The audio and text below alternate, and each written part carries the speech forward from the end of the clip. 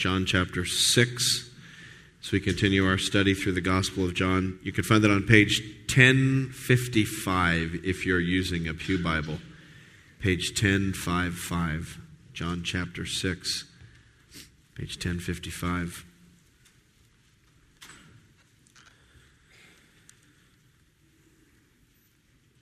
And today we're going to study the miracle of the feeding of the 5,000.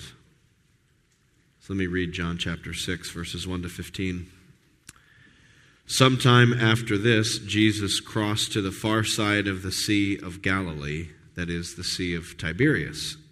And a great crowd of people followed him because they saw the miraculous signs he had performed on the sick. Then Jesus went up on a mountainside and sat down with his disciples. The Jewish Passover feast was near. When Jesus looked up and saw a great crowd coming toward him, he said to Philip, "Where shall we buy bread for these people to eat?" He asked this only to test him, for he already had in mind what he was going to do. Philip answered him, 8 months' wages would not buy enough bread for each one to have a bite. Another of his disciples, Andrew, Simon Peter's brother, spoke up, "Here is a boy with 5 small barley loaves and 2 small fish, but how far will they go among so many?" Jesus said, "Have the people sit down." There's plenty of grass in that place, and the men sat down, about 5,000 of them. Jesus then took the loaves, gave thanks, and distributed to those who were seated as much as they wanted. He did the same with the fish. When they had all had enough to eat, he said to the disciples, "Gather the pieces that are left over, let nothing be wasted." So they gathered them and filled 12 baskets with the pieces of the 5 barley loaves left over by those who had eaten. After people saw the miraculous sign that Jesus did, they began to say, "Surely this is the prophet who is to come into the world." Jesus, knowing that they intended to come and make him king by force, withdrew himself again to a mountain by himself. Let's pray. Lord Jesus, here we are a multitude. We need you to feed us. I thank you, Lord, that you know every need represented here, that you know where we are, you know whether we need encouragement or help or wisdom or instruction or a rebuke or forgiveness. Lord, we thank you that you see our needs. And Father, we pray that you would provide miraculously for us again today. And Lord, I have only to offer you a 5-loaf, 2-fish sermon. But I do pray, Lord, that you would feed your people somehow through your word. We pray this in Christ's name. Amen. The feeding of the 5,000 is the only miracle story to occur in all 4 of the New Testament Gospels. Matthew, Mark, Luke, and John all record this miracle, which probably means it's a significant miracle, in some ways a bit of a defining moment, a signature piece for Jesus in his miraculous career. And it raises the question, what are we supposed to do with this story? Why is it so important? How do we handle this miracle story? We could probably even ask more broadly, what do we do when we read about miracles in the Gospels? There's a lot of miracles that take place in the Gospels. What are we supposed to do with them? How are we supposed to handle them and make use of them? And so I'd like to suggest this morning what you might call a kind of a reading strategy for gospel miracles. When you're reading through the Gospels and you come to these miracle stories, what should you do with them? And here's the reading strategy I'd like to propose. It's pretty simple. Keep your eye on Jesus. It's kind of like when you teach a little kid to hit a baseball. What do you tell them? Keep your eye on the ball. And it's similar in the Gospels when you come to miracles. It's keep your eye on Jesus. Because the miracle stories in the Gospels have as their primary purpose to reveal to us who Jesus is, to help us understand him, to get a better grasp of his identity and his power. The miracles are there to buttress and give evidence to his words. So it's all about focusing us on Jesus. So whenever you read the miracle stories, the primary question you need to be asking, among other things, is, what does this show me about Jesus? So let us look at the feeding of the 5,000 and just try to keep our eye on Jesus. And when you do that, when you read the story this way, you realize the story moves and pivots based upon some different actions that Jesus takes in the story. I'd like to suggest there are three major movements to the story, and in each of the movements, Jesus does a different thing, and that kind of defines the action of the story. So there's kind of three movements or three panels to this story. And in the first one is this. You might think, well, what does Jesus do? He feeds the multitude. No, actually, that actually comes later. The first thing he does is that he tests his disciples. Don't miss that. So let's look at the story. The first action of Jesus is testing. And actually, before we even get to the testing, let's look at the background. Verse 1. It says, sometime after this, Jesus crossed to the far shore of the Sea of Galilee, that is, the Sea of Tiberias. So if you can imagine a map up here of the land of Israel with the Mediterranean Sea over here, and here's the coastline.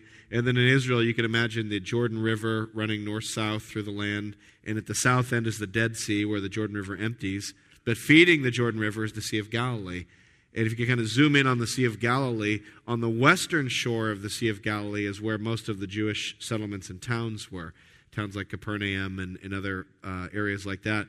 And so when it says that they crossed over, it typically is from the perspective of where the Jewish population was. So they'd be going over to the east side of the Sea of Galilee, perhaps the northeastern side where a region that's known today as the Golan Heights, a very mountainous area, because it talks about going up into the mountains. So maybe it was that sort of wilderness area, the Golan Heights region today, that Jesus goes. And he's going there, and he's shadowed by this massive crowd.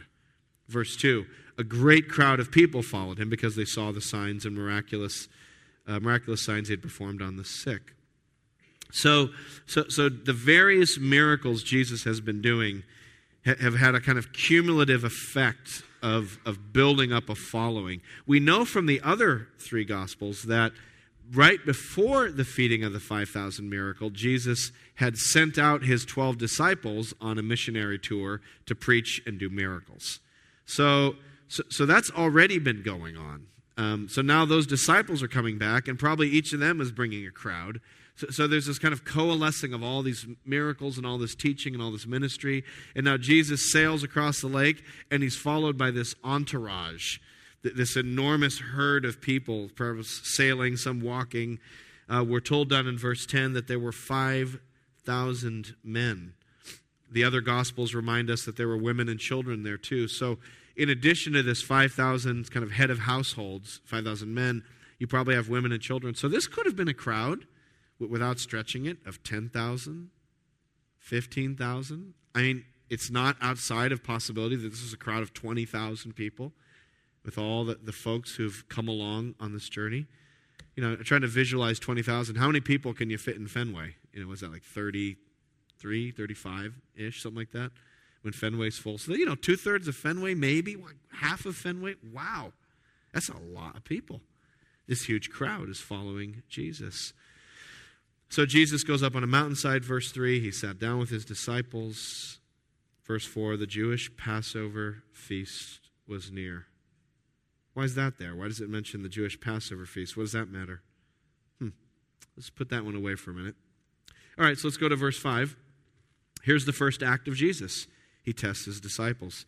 It says in verse 5, when Jesus looked up and saw the great crowd coming toward him, he said to Philip, where shall we buy bread for these people to eat? He asked this only to test him, for he already had in mind what he was going to do. So he goes to Philip. Hey, Philip, a lot of people here. People are hungry. Where should we get some food for them? You have any ideas? He asked Philip, and some have suggested that, Philip, we're told in chapter 1 of John, grew up in Bethsaida, which was a city on the northeastern side of the Sea of Galilee. So it could have been like, hey, Philip, this is where you grew up, man. It's your hometown. Good place to get food for like 15,000 people. Any place we go buy that, 24-hour store? Like, where should we go? And I love it. He says, he only asked him this to test him. Because Jesus already knew what he intended to do. He was testing him. Isn't that interesting? Jesus tested his disciples. Jesus tests the disciples. God tests us. Sometimes we don't remember that. We forget, but God tests us. God tested Adam in the Garden of Eden. He gave him a test not to eat from the forbidden fruit. God tested Abraham. He said, go and sacrifice your son Isaac, knowing full well that he would not let Abraham carry through with it, but he didn't tell Abraham that because it was a test. God, in a sense, tested Job. There was a question of Job's integrity, and so God gave a little leash to Satan to let Satan go and do some nasty stuff on Job to see how Job would stand up to the test, to prove his character. There's an interesting passage in Deuteronomy chapter 13 where Moses is talking about false prophets arising in Israel. He says if a man comes along and he makes prophecies and the prophecies come true, so he seems like a legit prophet, but then the man says, let us go worship other gods, Moses says, you shall not go after him. And then you get this very interesting line.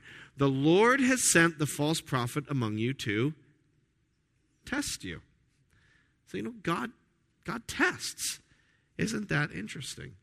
God does not tempt us. That is the specialite of Satan. Satan is good at alluring and trying to entice people to sin against God. God doesn't tempt, but he does test. Perhaps a fine point, and yet an important one to keep in mind. We are not allowed to put God to the test, but God does put us to the test. God disciplines his sons, and God tests his people from time to time. You think about our identity as Christians. The Bible does use the word Christian, but there's a far more common word in the Gospels. We're called disciples, right? You think about what's a disciple.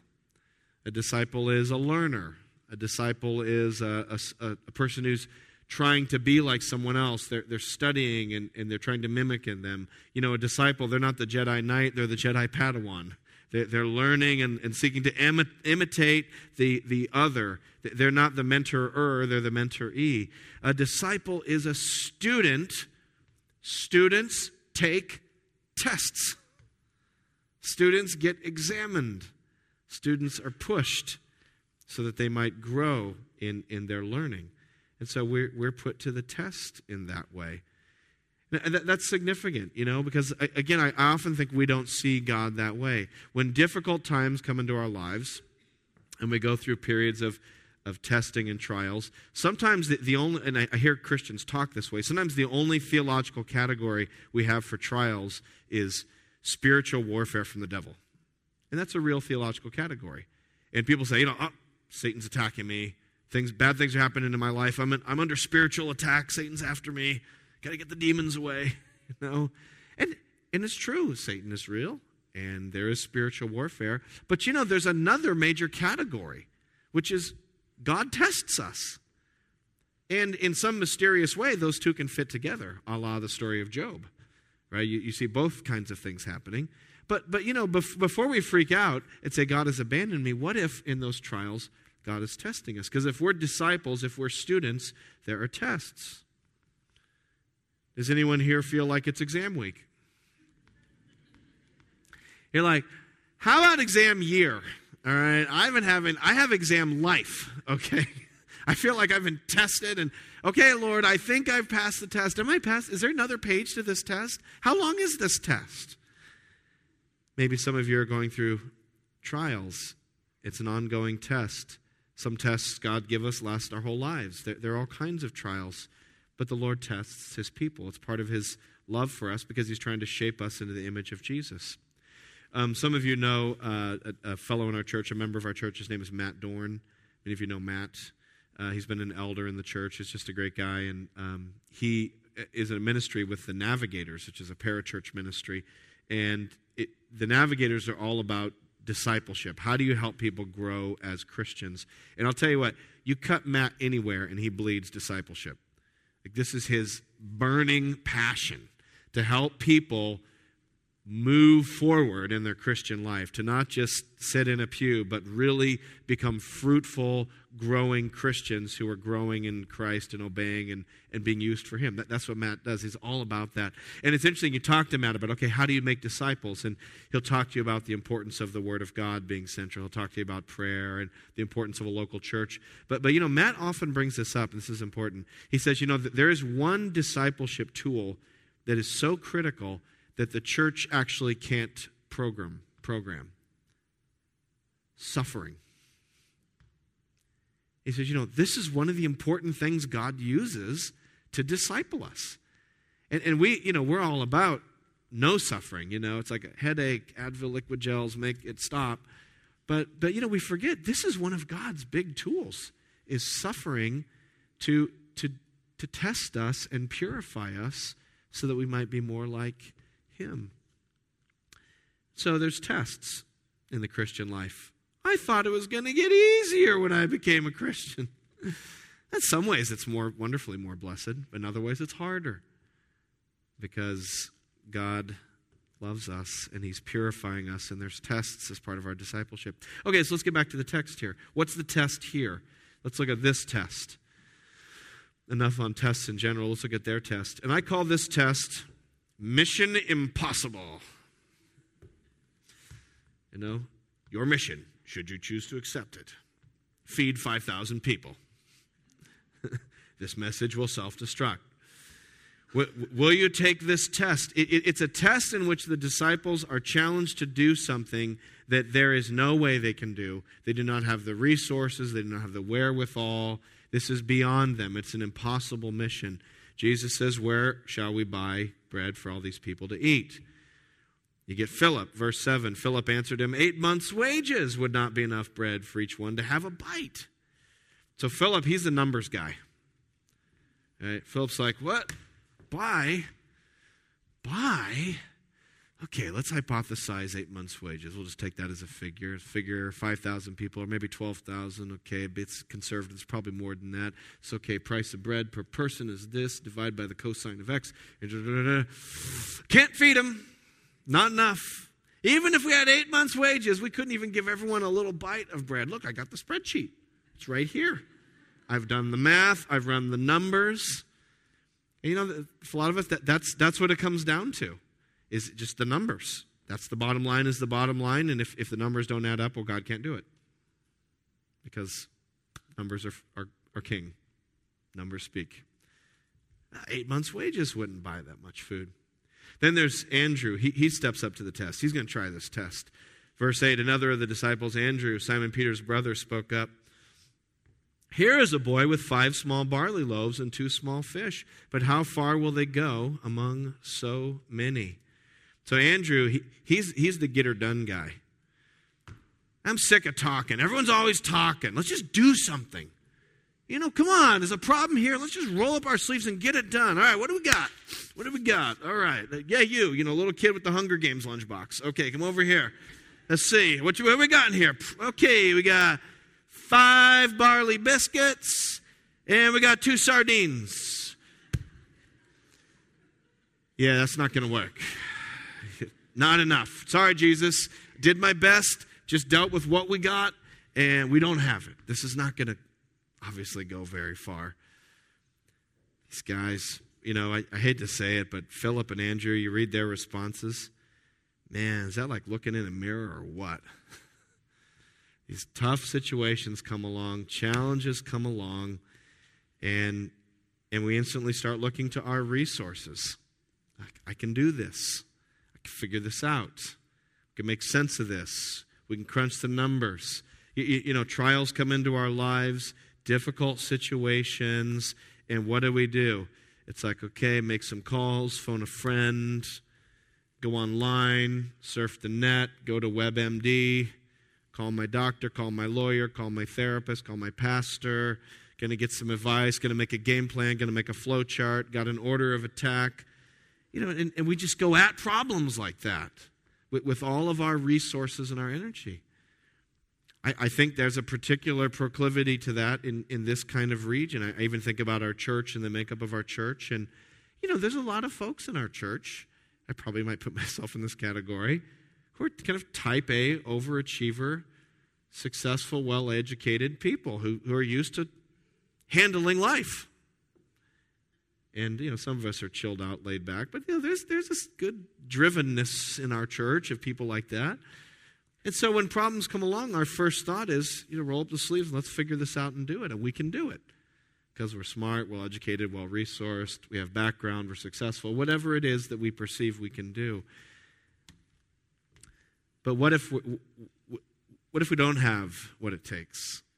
Could it be that sometimes God puts us in situations where there isn't something we can do? So these guys take this test. Test administered. Test failed. F. That's what they get. Not pass.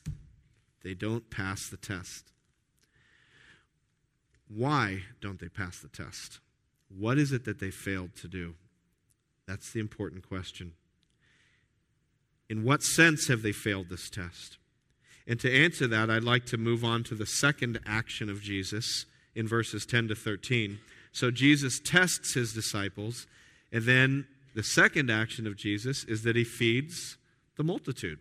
There's the great miracle. So that's sort of the next major movement. And by the way, that's kind of typical of miracle stories in the Bible. That there's a problem presented, and then Jesus in some way solves the problem. So we keep our eye on Jesus, and we see that he tests his disciples, and then he does the miracle. So Jesus tests the disciples, then he feeds the multitude. So look at verses 10 to 13. Jesus said, "Have the people sit down." There was plenty of grass in that place, and the men sat down, about 5,000 of them. Jesus then took the loaves, gave thanks, and distributed to those who were seated as much as they wanted. He did the same with the fish. When they had all had enough to eat, he said to his disciples, "Gather the pieces that are left over. Let nothing be wasted." So they gathered them and filled 12 baskets with the pieces of the 5 barley loaves left over by those who had eaten. So Jesus says, okay, guys, my turn. Have everyone sit down. 5,000 people on the grass spread out. Jesus takes the loaves. He gives thanks. Perhaps he uses the traditional Jewish prayer of thanksgiving that is commonly prayed over the bread. Baruch atah Adonai Eloheinu, melech haolam, hamotzi leka min haaretz. Blessed are you, O Lord our God, King of the universe, who brings forth bread from the earth. And then he starts to distribute the bread and the fish, and it keeps coming and coming, and it keeps coming and coming, and where is it coming from? Like, what did that look like? I'm always curious about things like that. Like, what was that like? Was it like when the magician's up there and a dove and then another dove and then another dove, except it's like 10,000 doves? Like, where is all of this coming from? I don't know. But he distributes this food. The important thing in verses 10 to 13 that I want you to focus on, that I think is the driving emphasis of the passage, in contrast to verses 7 and 9, is the emphasis on the overabundant provision. So verses 7 to 9 are all about the complete lack of resources of the disciples. Look, we don't have the money. That would take too much money. We only have 5 small barley loaves and 2 small fish. And by the way, even the barley loaves, this is a little bit lost in translation to us, but I was doing some research and I stumbled across this thing. Apparently barley loaves in that day, the only thing you fed barley to were animals and poor people. That's who ate barley. If you couldn't afford wheat, you had to eat barley, and it was like, ew, barley? But if you had enough money, you would eat wheat. So even the barley loaves is kind of like, ew, why are you eating that? That's kind of poor food. So even the barley loaves, it was miserable. So there's an emphasis in verses 7 to 9 on the gross lack of resources. And then in verses 10 to 13, the emphasis is on the overabundant provision. There's the 5,000 people in verse 10.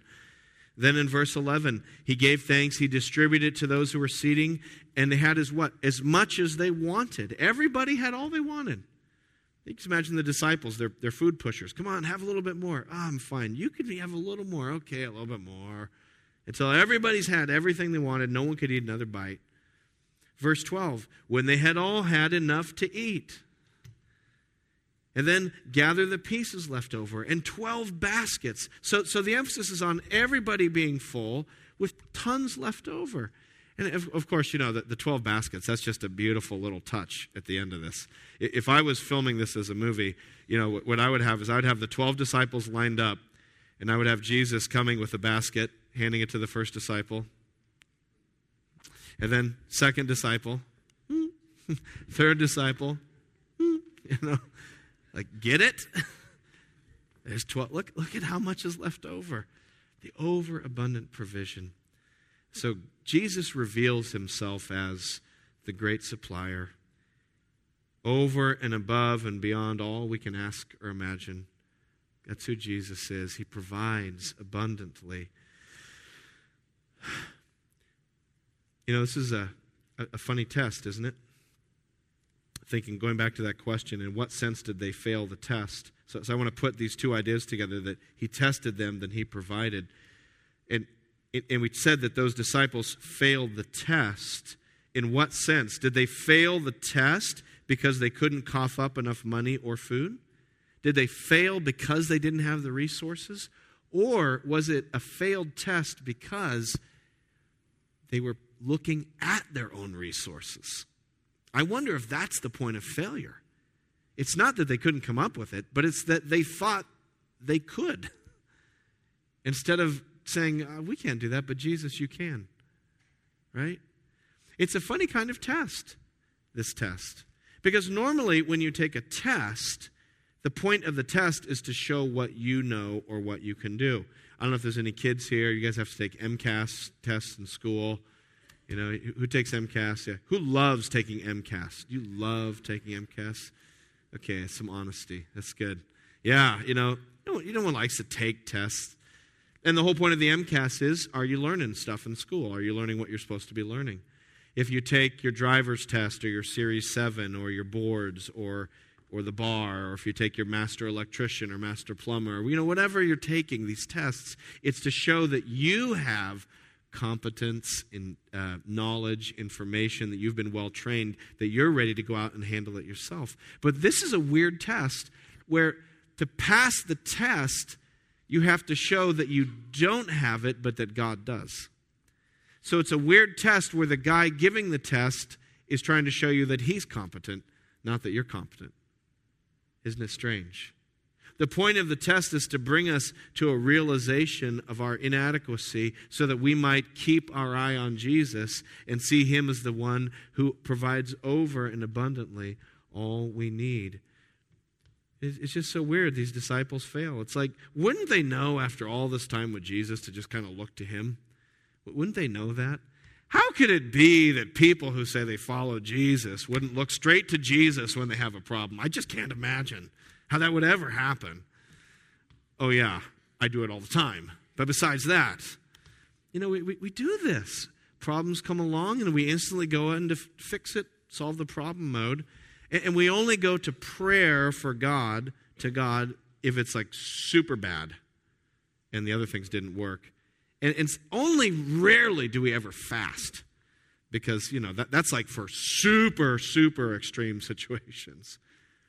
But why isn't it the opposite? Why isn't it when the bad news comes or the difficulty happens or the problem with the kid erupts or whatever, why isn't the first thing we do is go straight to prayer?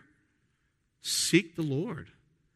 Fast and pray, And then call the doctor, call the lawyer, go on the internet. You got to do that stuff too.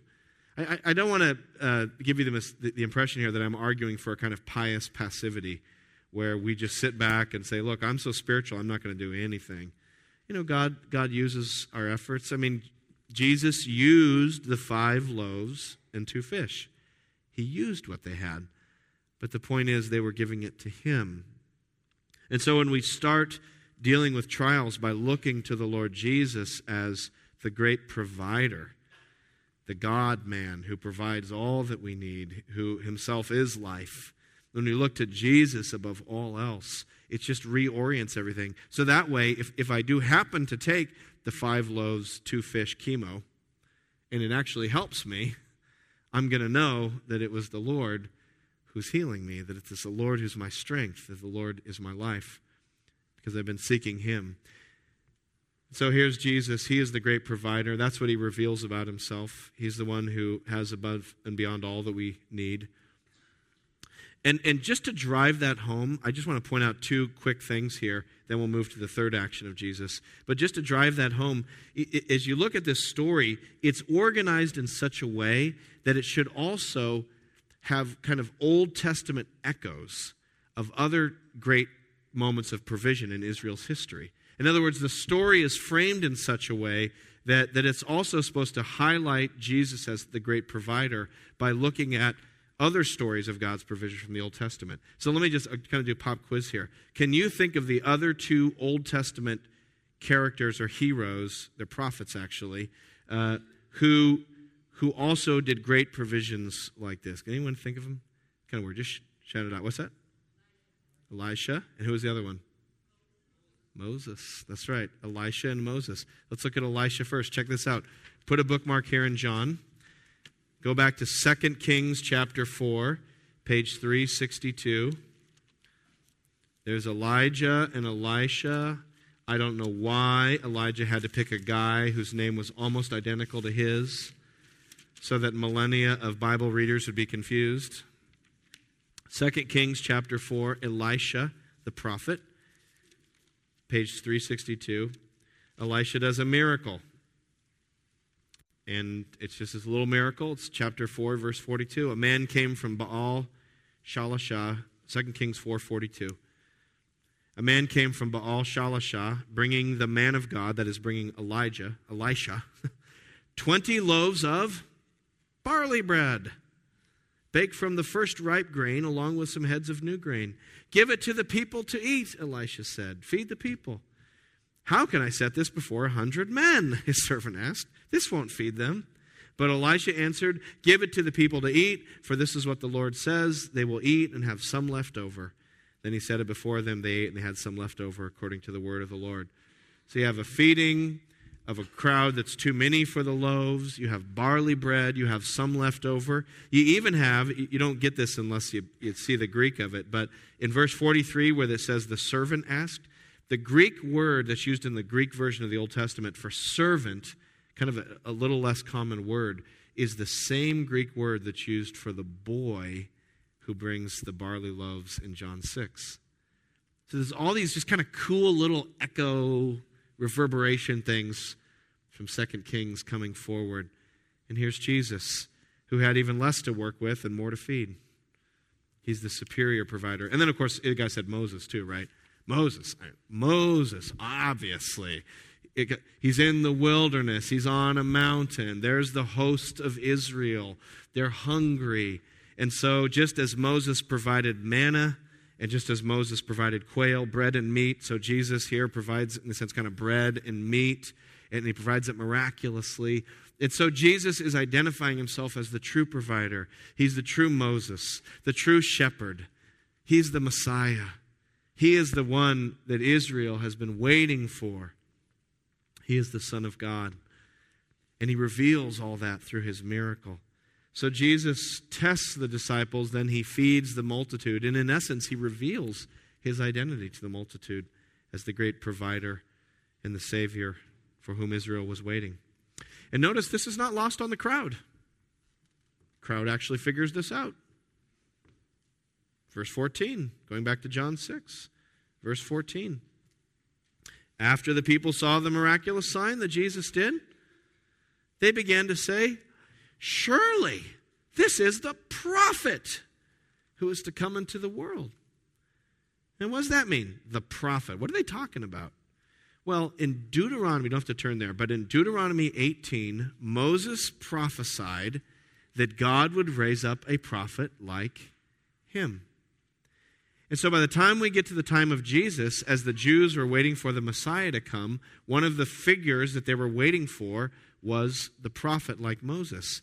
And whether he was the Messiah himself or another figure with the Messiah, there's all kinds of, you get into eschatology, you get all kinds of viewpoints. Well, that's how it was then too, all kinds of different views on eschatology. But they believed that this prophet like Moses would come. So they're in the wilderness, and they're figuring it out. They're like, we're in the wilderness. There's this guy in a mountain. He's feeding us miraculously bread. This is like manna. This is a miracle. This is the prophet like Moses. Wow. And they put it all together. And so they're right. They're actually right about that. Jesus is the prophet like Moses. But they're wrong because they don't understand why he really came. Look at verse 15, the final verse of John 6, this story. Jesus, knowing that they intended to come and make him king by force, withdrew again to a mountain by himself. Jesus tests the disciples. He provides for the crowds. And then his last action, he hides from the crowds. And this is a typical miracle story. Problem, miracle, response. And here's the response. The crowd say, he's the prophet. Let's make him king. And Jesus hides from that, which I think is a remarkable thing. It's as if Jesus has passed another test right before our eyes. To say no to 5,000, 10,000 people saying, we want you to be king. I don't know. If 10,000 people suddenly want to make you king or queen, I mean, that'd be pretty tempting. Jesus, he's already faced this temptation. The devil offered him the whole world if he'd bow down and worship him. He said no. Jesus said no to this. That was not his mission. His mission was not to come and be a political savior. His mission was not even to come and give bread to hungry people. Even though giving bread to hungry people is a good thing. And even though, as Christians, we should care about what's going on politically in our world. And so as Christians, those things should matter to us. But let's be clear, that wasn't Jesus' primary mission, to feed the hungry or to solve the politics. What was his primary mission? Verse 4. Let's go get verse 4 off the shelf. The Jewish Passover feast was near. Why is the Jewish Passover feast mentioned? Could it be that it's a reminder that Jesus came to be the Passover lamb, to be the Lamb of God, as he said, or John said, who takes away the sin of the world? That Jesus' primary mission was to take away sin by dying on the cross. That's why he came. You know, it's really interesting. The Jewish Passover feast is mentioned 3 times in the Gospel of John. The first time is in chapter 2, where Jesus is in the temple and he says, destroy this temple and I'll rebuild it in 3 days. And they all think he's out of his mind. But he's talking about himself. Kill me and I'll rise again in 3 days, which happens. The third time that the Passover feast is mentioned is when Jesus actually does die as the sacrificial lamb during Passover. The second time is right here in John 6, where it's a reminder that the mission of Jesus was to die for our sins. See, Jesus loved us enough that he came to meet our greatest need. Our greatest need is not a better political leader. Our greatest need is not even food, clothing, and shelter, and health, and home, although those are really important and God cares about everything in our lives. But that wasn't our greatest need. My greatest need and your greatest need is to have our sins forgiven, to be right with God, to have my sins wiped away so that I can be in a right relationship with God. And only Christ can do that. You see, being right with God, that's called mission impossible. You don't have the resources. We think we do.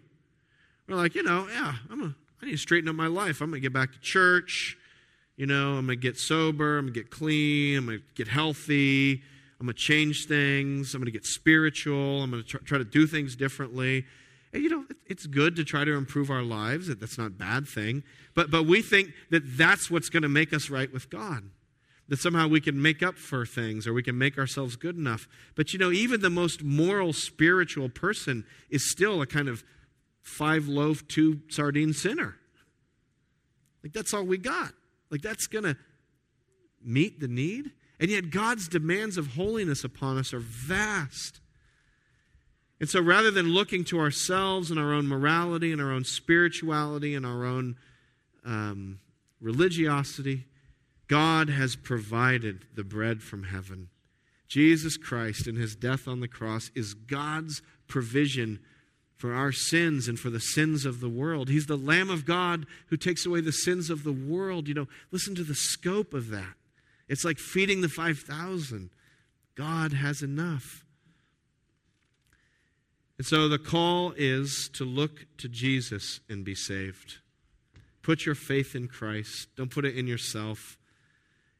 You say, I don't know if God could forgive me. I got a lot of issues in my past. I got a lot of sin. I got a lot of things I'm ashamed of. I got issues. I don't have issues. I got a whole subscription. It just goes on in my life. But I want to tell you, there is more grace in Jesus than there is sin in you. And the grace of Christ is so overabundant, it's like 12 baskets full.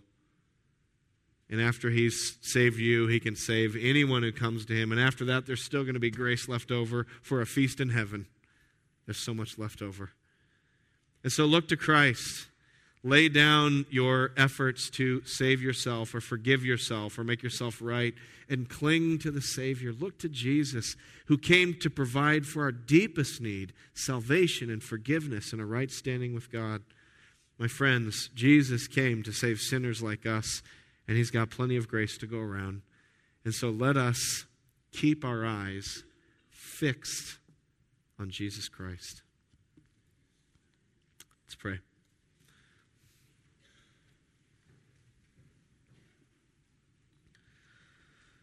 Lord Jesus, we just want to praise You. Just want to keep our eyes on You. I want to praise You that You love us so much that You do test us to strengthen us. And Lord, I pray for anyone here who is in the fiery trial of testing, that they would rest in You, that they would know that You love them, that, Lord, You would give them strength to let go of their own resources and turn to You in prayer. I pray, Lord, that we as a church would be a loving body of fellow testees, and that we would come around each other when one of us is in testing and just pray each other through the tests. Lord, help us to love each other. And God, give us strength to put our trust in You. Lord, I do pray and praise You that You're the provider, and I thank You, Lord, that You have everything that we need. And I pray that we would look to You first and foremost. And thank You, Jesus, that You said no to the world's agenda so that You could say yes to the Father's agenda. Thank You, Jesus, that You didn't meet a lesser need like politics or like food, but You came to meet our greatest need, forgiveness. And Lord, I just pray that everyone here would put all of their hope in the cross and not in themselves. And may we find our strength in You, Jesus. Thank You that He who did not spare His own Son but gave Him up for us all, how will He not also along with Him graciously give us all things? So, Lord, we put our trust in You today. Thank You for Your word. We pray this in the name of Jesus. Amen.